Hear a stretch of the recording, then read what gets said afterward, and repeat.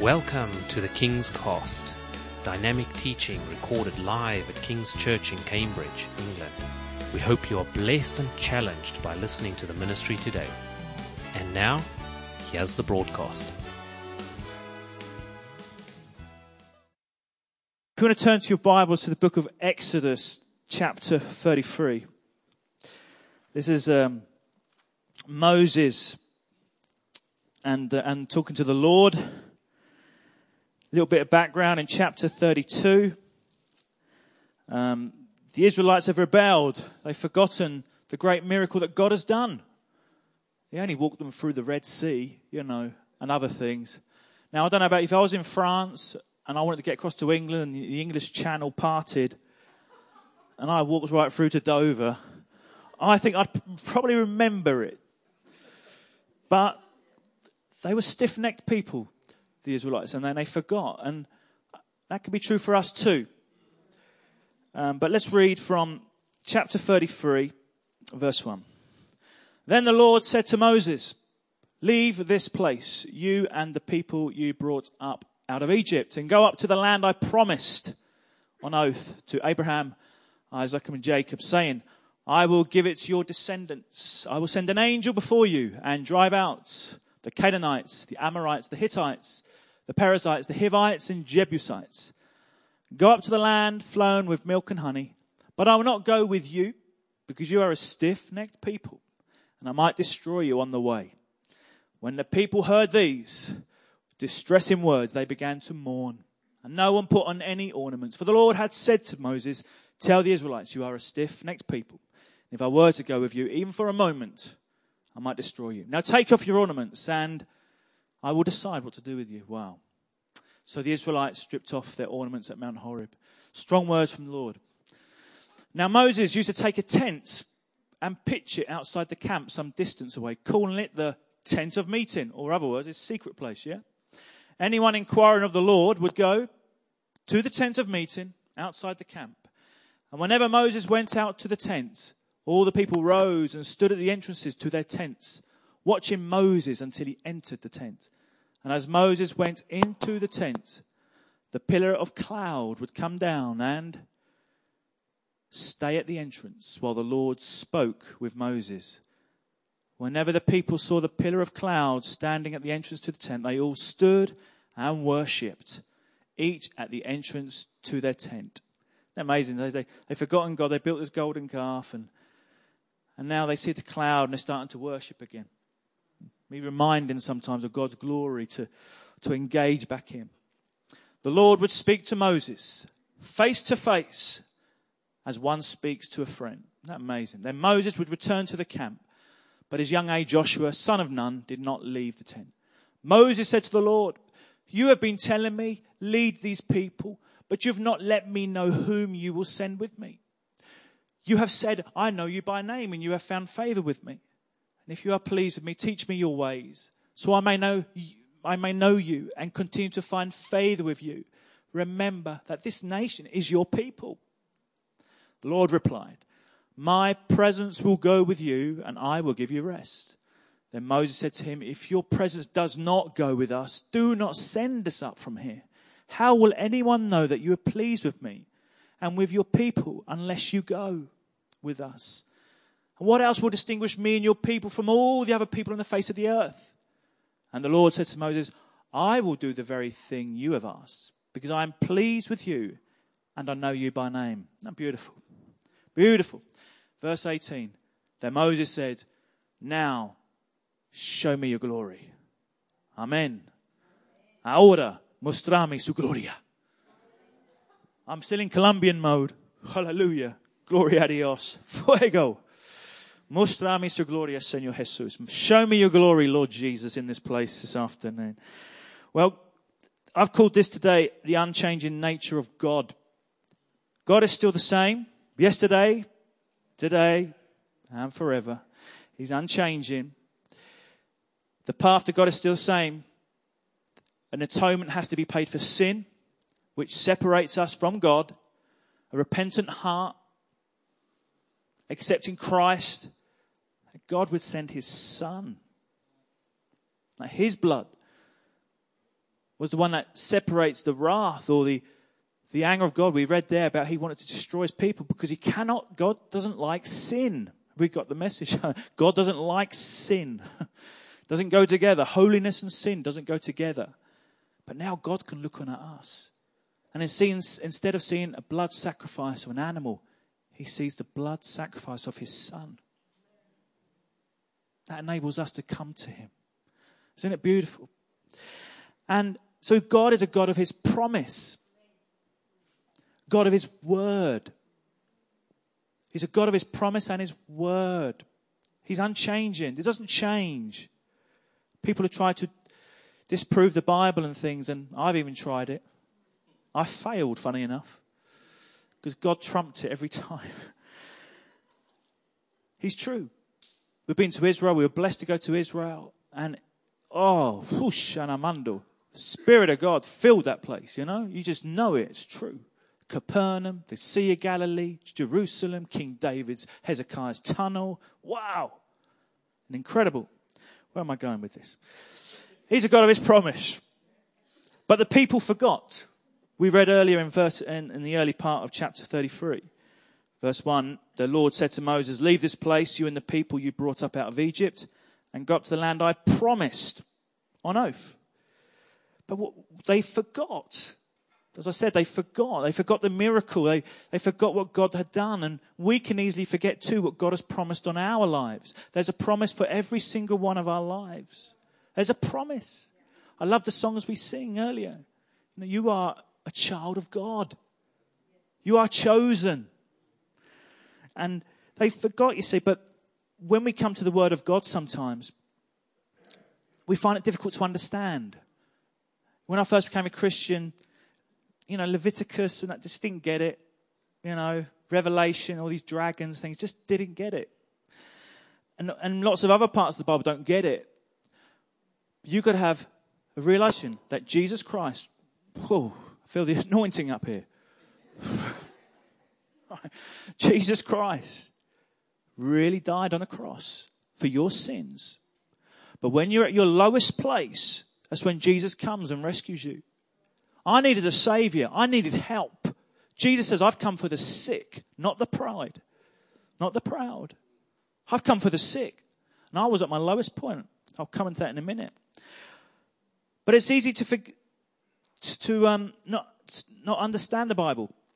And it is the only book in history where you need the author present.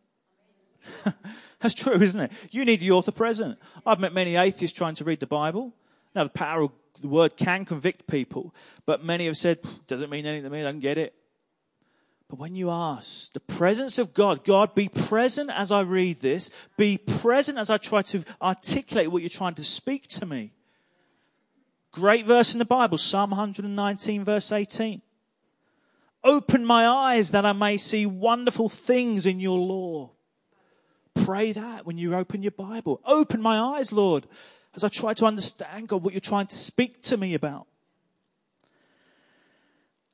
Jesus explained in John chapter 6, when he was talking about he was the bread now that people need to eat from for life. They didn't understand. John 6, chapter 60.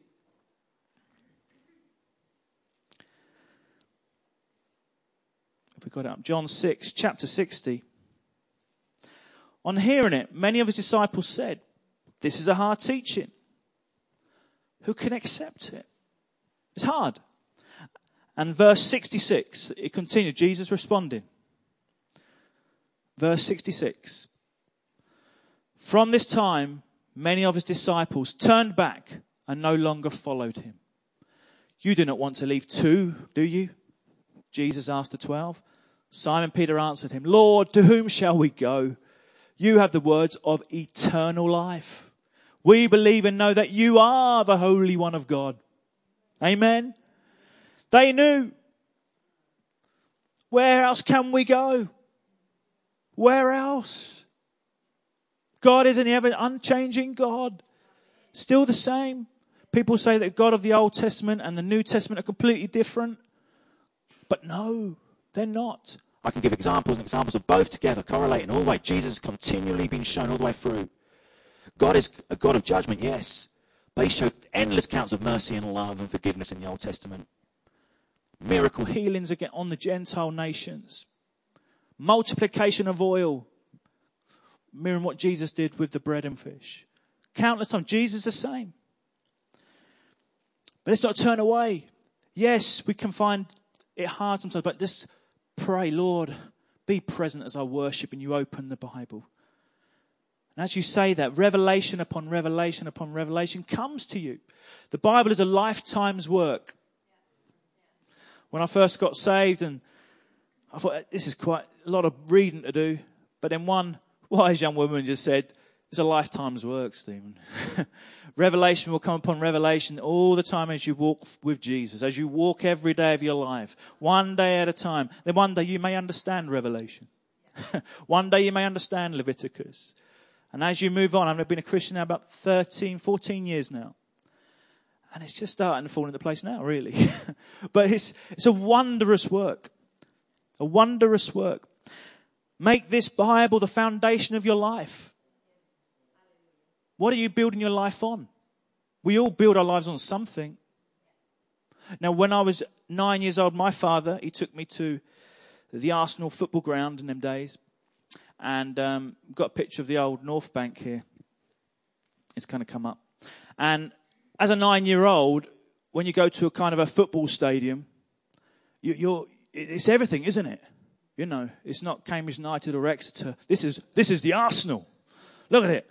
Wonderful, isn't it? Look, come on. I spent 15 years on there cheering, singing, crying. Some great games, some great goals. 15 years of my life on that place. About here, that was my spot. Oh, that was my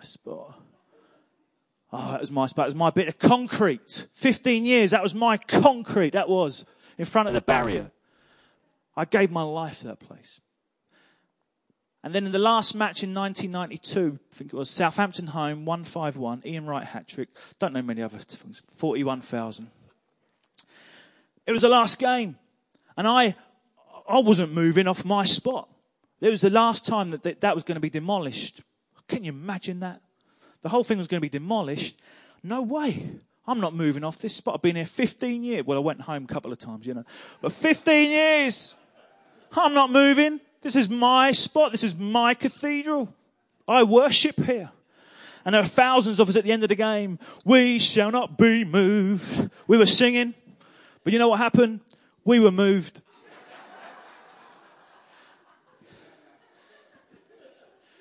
When half the Metropolitan Police Force come with riot shields, you start to move. We're off. Okay, we're leaving this now. And we were saying goodbye to the terrorists. This is ridiculous. But it was. It was my God. I built my life on an idol. What are we building our lives on? You could be building your lives on football teams. Don't build your lives on Exeter or Spurs. Blimey. You'll be waiting forever for something. Don't build your lives on them. Right? But what else? It could be a relationship. You could be building your life on work. But what happens is when your idol is taken away from you, look at the next picture. Oh, I can't see this. I can't bear this. When I saw this picture a few months later in the back of the Evening Standard, something ripped out of my heart. Seriously, I'm not joking. 15 years I gave that place, and then one digger comes in and demolishes my ground. I wanted to go back and get the concrete and put it in my garden and say, this is where I stood. Poor old North Bank. We had some great memories together. No, but that's it, isn't it? When your idol is ripped from you, what happens? I'll tell you what happened. It left a big void in my heart. Left a void in my heart. Life wasn't going to be the same again. I'd built my life around this. My friendships, my family, my work, they all knew me because of Arsenal. What a waste of time. They're never going to win the European League anyway. Now, I still enjoy football, don't get me wrong. I love football. But I realised the danger, but it just fell out of me. So for years, I was then trying to fill it. This big void in my heart. For years, I was suffering. Family was suffering. I was suffering. I was in depression. And then one night I just felt inclined to go to my nana's grave. And there I was on my nana's grave down Newmarket Road, just kneeling and crying, speaking to my nana's tomb. I was. I said, Nana, my life's finished. What is it? What am I living for? I'm empty. What am I building my life on, Nana? And I just felt in turn to go up, looking at the clouds, and God, are you really there? Really? If you are, you show me you're there, because I'm broken. I've got nothing. My heart's empty. Show me you're real. But the next day and the following week, something happened in my spirit.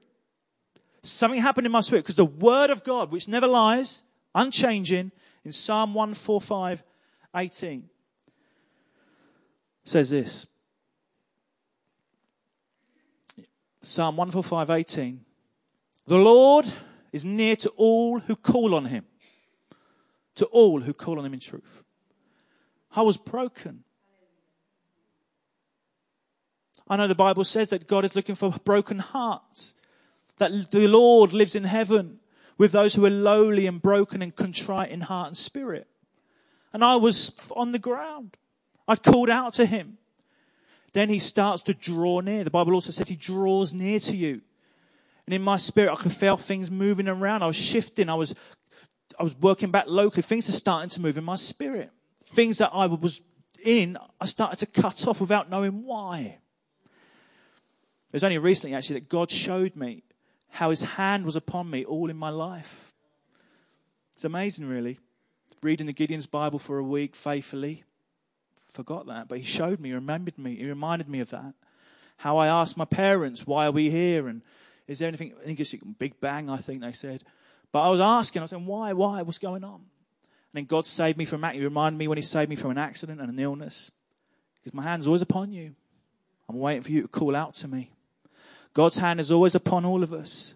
And there may be some here right now who haven't called out on the Lord with distress, with a broken and humble heart. It's maybe your time now to call out to him. He is ready to draw close.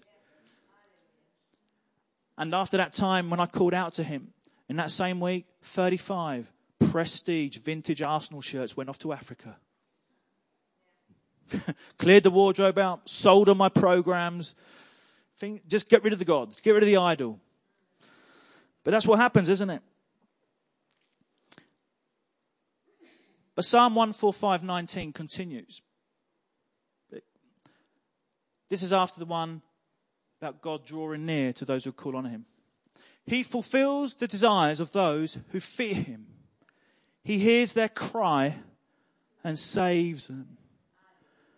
Now, I didn't get the fear bit, but I get the cry and the save bit. I was crying and he saved me. But then you realize, as you move on with your journey with the Lord, that God is a God to be feared. God is still the same. He is an awesome God. He still saves and he will make judgment one day. He's a God to be feared.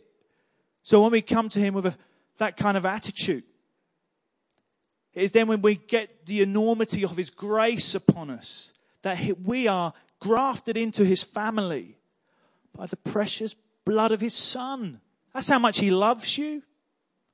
We are chosen, not forsaken. He is looking for those who will call out on him in spirit and in truth. Hallelujah, hallelujah. Isaiah 66. Has not my hand made all these things, and so they came into being, declares the Lord. This is the one I esteem. He who is humble and contrite in spirit and trembles at my word. So when you go to the meeting place, when you want to pray to the Lord, do you tremble so much with your mobile phone as you go in there? No, it's time to get serious with the Lord. God is waiting. And my guarantee is this: when you fear and honor God with a holy reverence and a holy fear, he knows more about you than you know yourself. He does. He knows you better than you. He's got a better plan for you than you've got yourself. That's what I realized. I now live one day at a time for the Lord. Tomorrow morning I'll wake up, going to be really tired probably after jet lag. How am I going to get through this afternoon? I don't know. When I was preaching today, I thought, I hope the preacher keeps me awake today. Then I realised I was preaching. we should be 5 hours behind. It should be 10 o'clock now for me after Colombian time. But we need to tremble at his word. We need to take God seriously. Because God is a God who listens. God listens.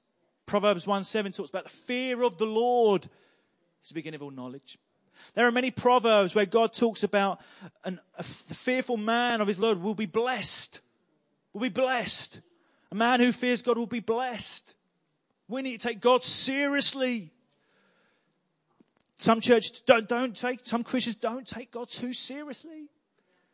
He's a God who will pass judgment. He is a God who is still the same. But his mercies are new every day. He has played the grace now. It is time to take hold of that grace.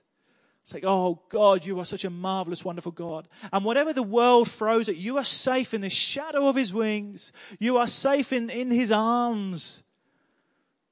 Make God your idol, your God in your heart. Amen. And we read in the chapter 33 about Moses going to the tent of meeting. Verse 7. Now Moses used to take a tent and pitch it outside the camp some distance away, calling it the tent of meeting. Now that's a secret place, right? Anyone inquiring of the Lord would go to the tent of meeting outside the camp. And whenever Moses went out to the tent, all the people rose and stood at the entrances to their tents, watching Moses until he entered the tent. As Moses went into the tent, the pillar of cloud would come down and stay at the entrance. Wow. And while the Lord spoke with Moses. And whenever the people saw the pillar of cloud standing at the entrance to the tent, they all stood and worshipped, each at the entrance to their tent. The Lord would speak to Moses face to face, as one speaks to a friend. Then Moses returned to the camp. Isn't that incredible? You go to your prayer room, you go to your secret place, you go to your tent of meeting. God will listen to your prayer. God is listening. Jesus says, go to the secret place, close the door. Your Father in heaven will see what you are praying.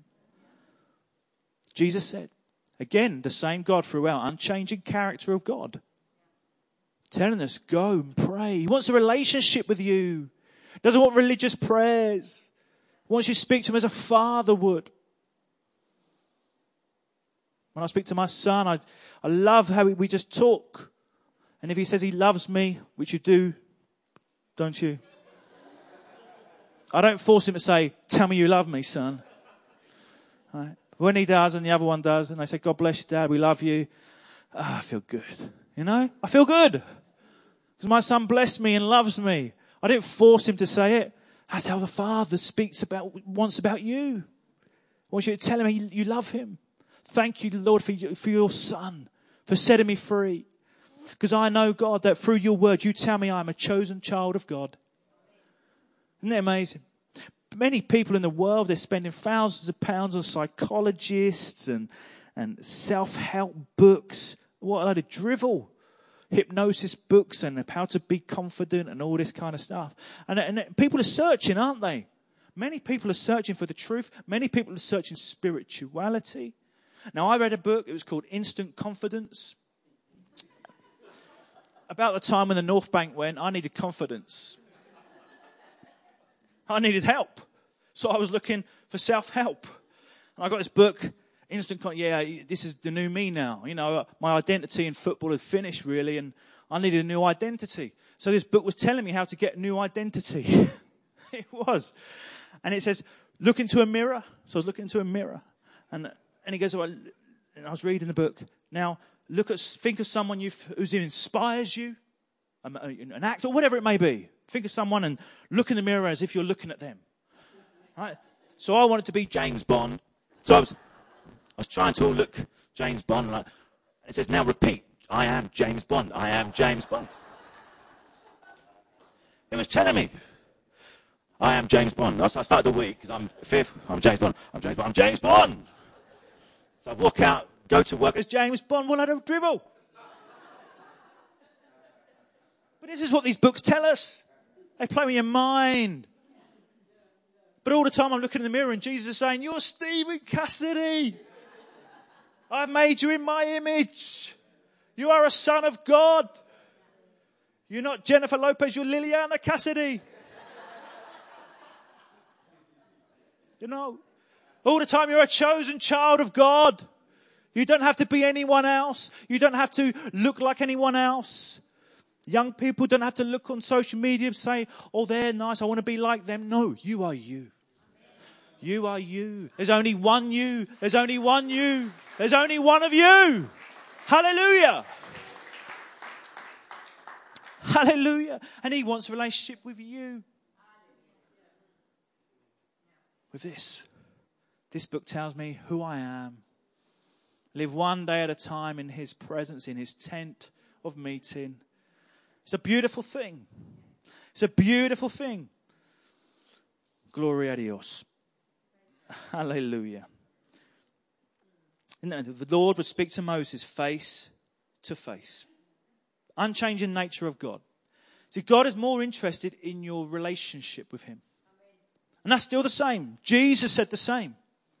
In Matthew 7:22-23, Jesus was talking about those who would Come to him at the end of times and say, but Jesus, many will say to me on that day, Lord, Lord, did we not prophesy in your name? In your name drive out demons and perform any miracles? They did all the work for God. Wouldn't it be great to see all these miracles? But Jesus says, then I will tell them plainly, I never knew you. Away from me, you evildoers. I never knew you. Jesus is reiterating what the Father always wants is a relationship with you. It is in the secret place where you just converse one-on-one. The more busy we get in this world, the more time we need to guard our secret time with him. Psalm 55 says, cast your cares on the Lord and he will sustain you. The more busy we get and rushing around, guard your secret time with him. You watch him do a miracle. If you guard that time, he'll multiply all your other stuff. He will. He will. A few years ago, I wanted to do a 12-hour day I work for myself, and I wanted to do a 12-hour day. I wanted to earn lots of money, and I thought, I'm going to wake up early, do 12 hours of work. 7 till 7. Yeah, 7 till 7. I'll skip dinner. Lily can have it later. I'll do 12 hours work, 12 times X amount. Excellent, lovely. But I got up, and as I was about to start, I heard a voice saying, can I just have a little of your time today? Huh? Okay. So I went into my secret place in the living room. Now it's not a secret anymore, is it? Because I've just told you. And I picked up my guitar and I just started to worship. Then I was lost in worship. I was lost in worship. Because you enter from the natural into the spirit. God is spirit. He's looking for worshippers in spirit and in truth. You see, you've got to put the depth of the natural. So when you wait upon the Lord, there's many verses in the Bible saying, wait upon the Lord. Be still. Know I am God.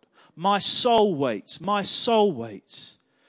Leave the phone outside the door. It's all about you and God now. Father sees you in the secret place. And the minute you start worshiping, just worship quietly. Let the presence come and just be adoring him, adoring him. Jesus gave us the model prayer, hallowed be your name. Hallowed means just to worship, just to worship. And the minute we start worshiping and suddenly we magnify how big God is, all our problems get smaller and smaller and smaller. They reduce. They reduce. And it was about hour and a half, hour and 3/4 had gone by. It's now nearly 9 o'clock. Where's those 2 hours gone? Wow. And I went to pick the Bible up. I was lost in worship. I was like, oh my, this is amazing. I was drunk in the Spirit. Oh, hallelujah, hallelujah. So I picked up my Bible, turned to Isaiah 33 or 32. But the pages were stuck together. And as I opened the pages near the window, suddenly gold dust manifested before my eyes. I went on my knees and I heard the voice of God say, this is a part of my glory. A part of my glory. You gave the day to me. Now watch me multiply the rest. Now I don't go to the secret place searching or looking for the gold dust and the glory now. I know his presence is with me. I just want to worship and honor him. Now for the rest of the day, all my work was done within a fraction of the time because you're in the Spirit. Because you could do things in the Spirit quicker than you do in the natural. When you rely on the Spirit of God, he multiplies. When you sow money into whatever, God will multiply. You watch it. Test him in this. And I just loved it. I went to show Lily the Bible. Look, gold dust. Oh, well, I see that in Colombia all the time, she said. But we're in Cherry Hinton. That's a miracle. Hallelujah. This is what God does. This is what God does. He wants your time. Make time for him. Then he will use the rest of your time better. He will teach you how to use the rest of your time much better. Oh, I'm too busy to pray. I've got the kids playing up. I've got the wife playing up. No. Make sure you get some time. I know a story of a lady who has so many kids. I don't know how many children she had. But she says, when your mother puts a tea towel over her head, she's with the Lord. So leave me alone. That was the only time she can get alone a lot of the time. So she goes, kids, watch. Leave me. I'm with the Lord. That's her secret place. She had to do that to calm herself down, you see. No, but whatever it may be, God, that time of all your heart. God wants to know you. He wants to know you. It is available. Moses knew what it was to speak face to face, and God said, you're my friend. Isn't that amazing? He's your friend. He's your friend. Israel and Deborah, God's got something so great for you too. You keep seeking him in that secret place, both of you together and apart as well. Seek him and seek him and seek him. Encourage one another. Love on one another. And he's going to really do great things in your lives. Carry on. And Diane, happy birthday, by the way. Stand up, Diane. Stand up. Hallelujah.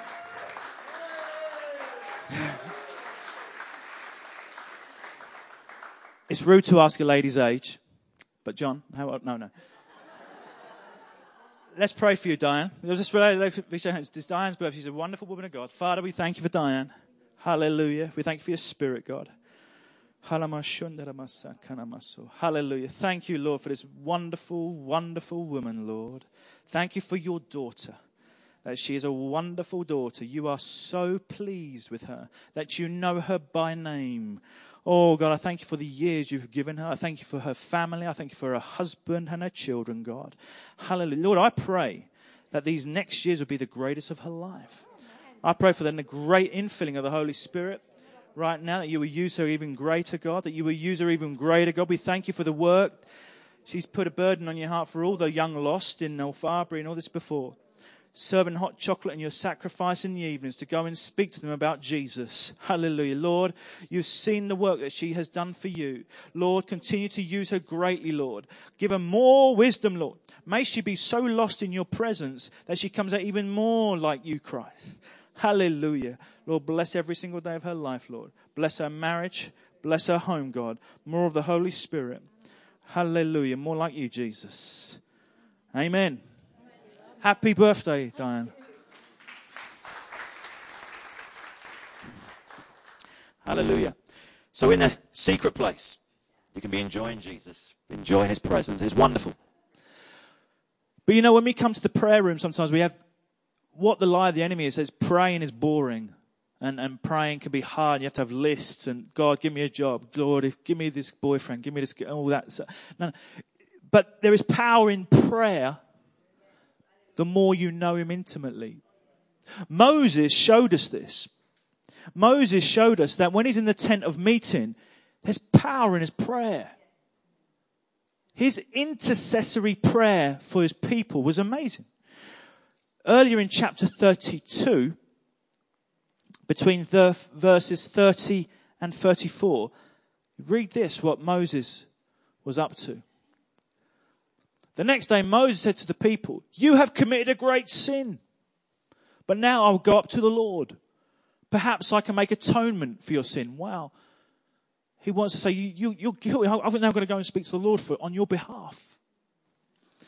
So Moses went back to the Lord and said, oh, what a great sin these people have committed. Now he's in the presence of God in the tent of meeting, right? They have made themselves gods of gold. But now please forgive their sin, Father. But if not, then blot me out of the book you have written. Wow. Moses has taken on board the guilt of his people. Blot me out of the book. Now, for those who don't know, the book is the book of life with our names written on or not? But Moses said, take my name out, Lord, if the guilt cannot be paid. But then God responds. The Lord replied to Moses, whoever has sinned against me, I will blot out of my book. Now go, lead the people to the place I spoke of, and my angel will go before you. However, when the time comes for me to punish, I will punish him for their sin. So God is so ticked off now with his people. He's not even going with them. He's sending an angel ahead of them. I can't go with you. Your sin is too great. I cannot even be near your sin. That's how the level of sin for God is. But Moses interceding for his people all the time. In the tent of meeting, in chapter 33, we were reading, lead his people. He intercedes all the time for his people because he feels the guilt of their sin. Now, this country, do we feel the weight of sin on this country now? The laws that the governments are passing, contrary to God's holy law. The sin of the people. Are we interceding on behalf of our governments with prayer and fasting? It's heavy. I love this country, but I do not love how it's coming. This country, they called, was a Christian country, and the kings have wanted every Bible in every house. But now with the laws being passed, confused people of what gender they are, and they're all getting married between each other. They don't got a clue what marriage is anymore. The abortion laws and also yoking the country with other religions. What does God think of this country? Does he think of any different this country, the immorality as Nineveh or Sodom? We need to intercede. We need to intercede for our families. Prayer and fasting. We've been speaking about it, and that's what's on the heartbeat of Pastor Phil in the vision last Sunday. We want to pray for the city.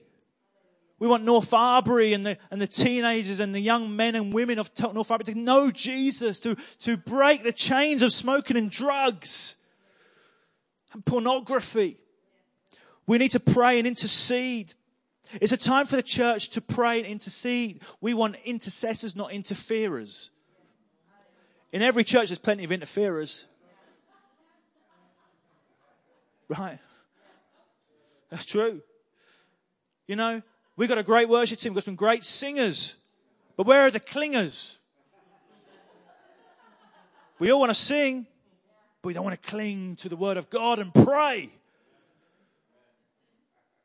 It's true. You know, in the early church, when the disciples were being baptized with the fire of the Holy Spirit, there was no qualifications and degrees, but plenty of fire. Now in the church, there's plenty of degrees, but no fire. We're too focused on academic, but the fire of God. It's the Holy Spirit and the fire of God that changes lives.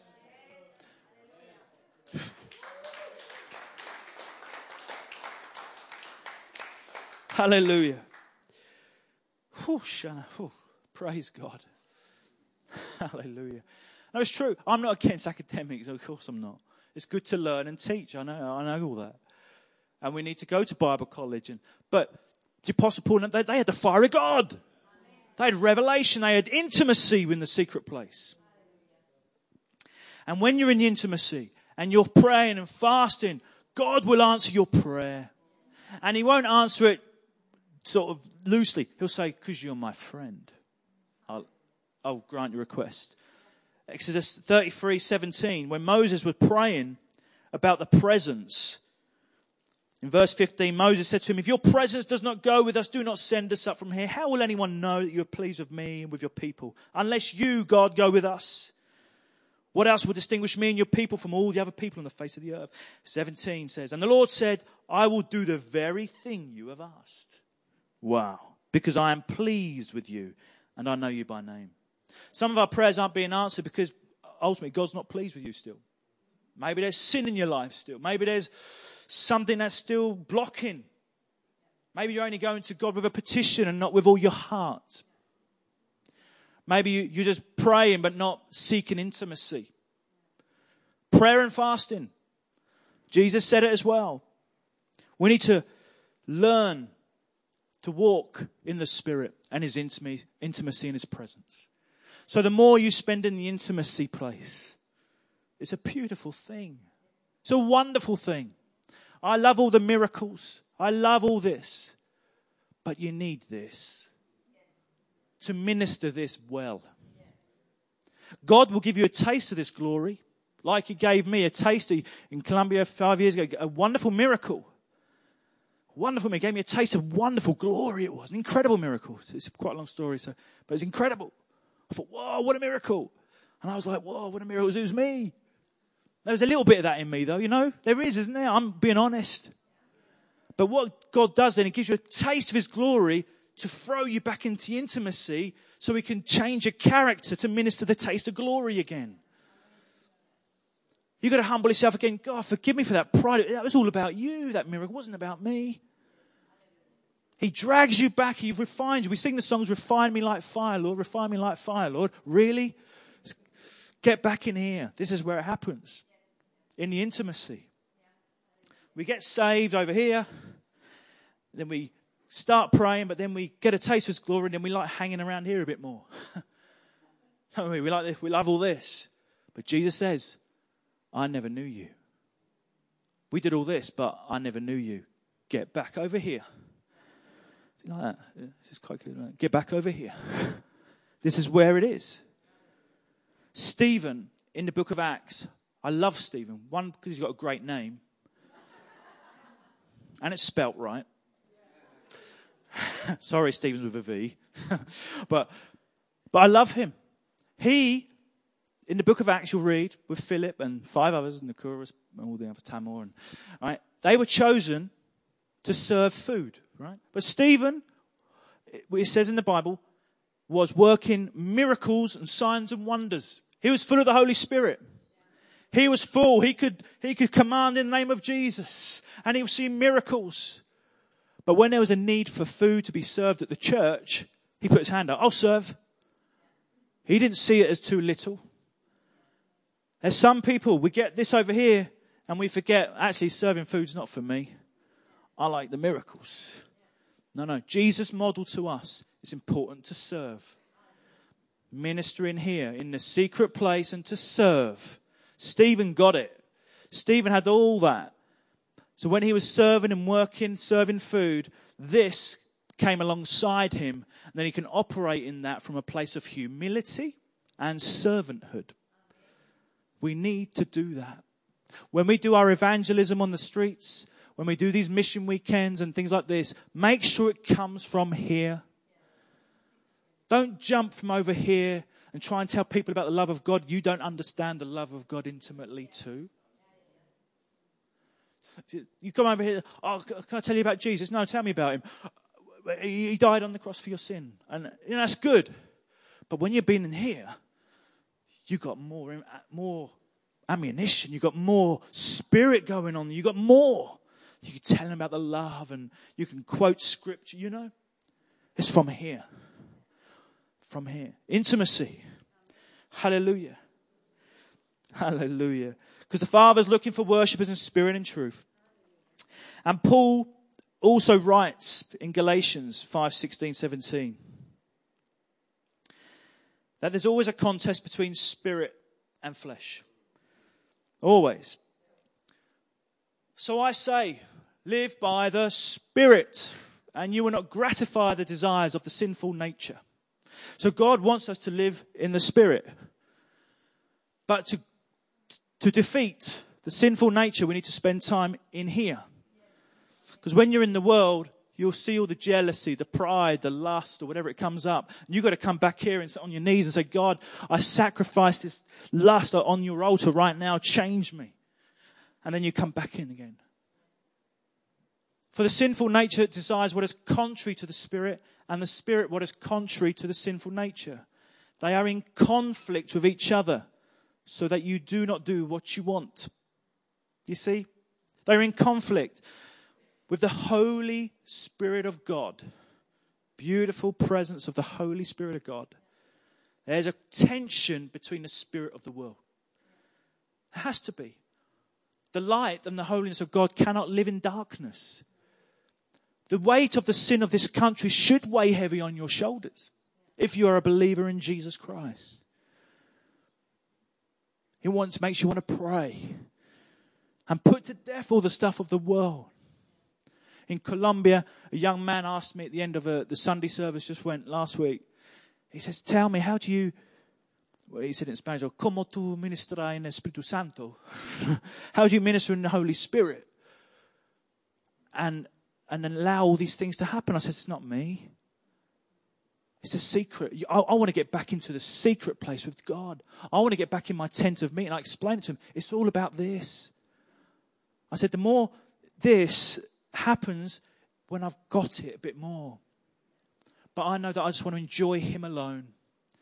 We need to ask God to transform our characters to minister the gifts of the Holy Spirit well. Don't look for fame or fantasy, or it's all about his presence. The Apostle Paul died to self. Peter and all the apostles and others later. It was all about the presence. These were great, but they was just about the presence. One day you can walk down the street and people can fall and be healed in your shadow. Isn't that true? Because you're just so immersed in the Holy Spirit and God that you are just a thunderbolt for him. Because your heart is so molded into what he wants for you. Servant-hearted, humble-hearted, contrite-hearted, serving the one and only God. Hallelujah. It's a beautiful thing. Beautiful thing, and I'm a work in progress. You know. Hallelujah. You know, I pray right now, in verse 18, I love the way Moses, after all, he went through those stages.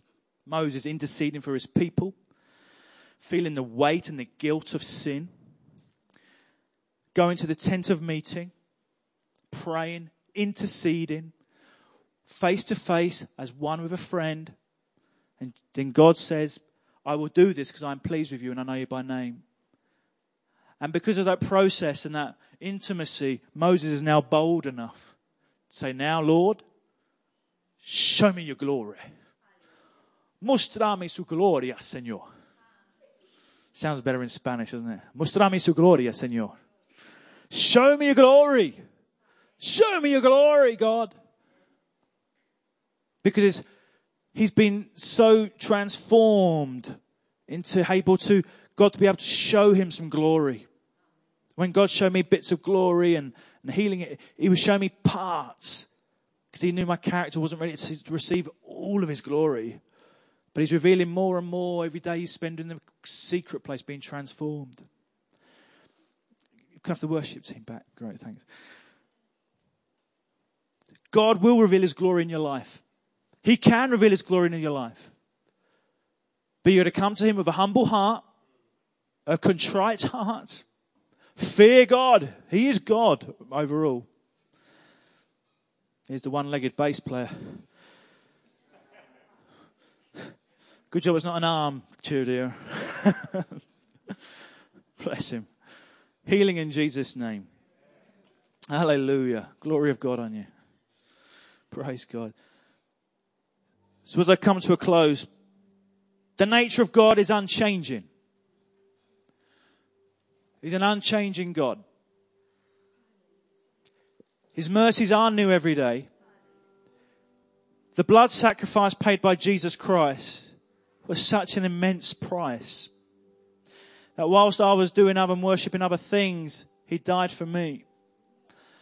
So when I called out to him with a broken heart and lost and depression, he started to move things in my life to find him, to uncover him and to discover him, that I am a chosen son of God.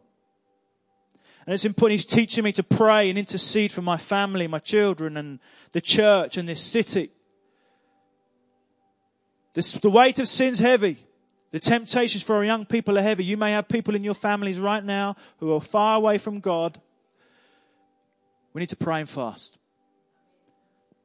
If you can kneel before God in fear and trembling, you can stand before any man. Stephen knew this. He could stand before the Sanhedrin and face his death because he knew what it was to kneel before God. And God saw his heart, he filled him, and he used him marvelously. But he wasn't looking for fame. He just wanted to serve Jesus. Let's stand and pray. Thank you for listening, and we trust that the Word of God has inspired you today. For further information about King's Church, or to access our large archive of other recordings, go to www.kingscambridge.org. If you're listening on iTunes, we would love you to leave us some feedback. God bless and goodbye.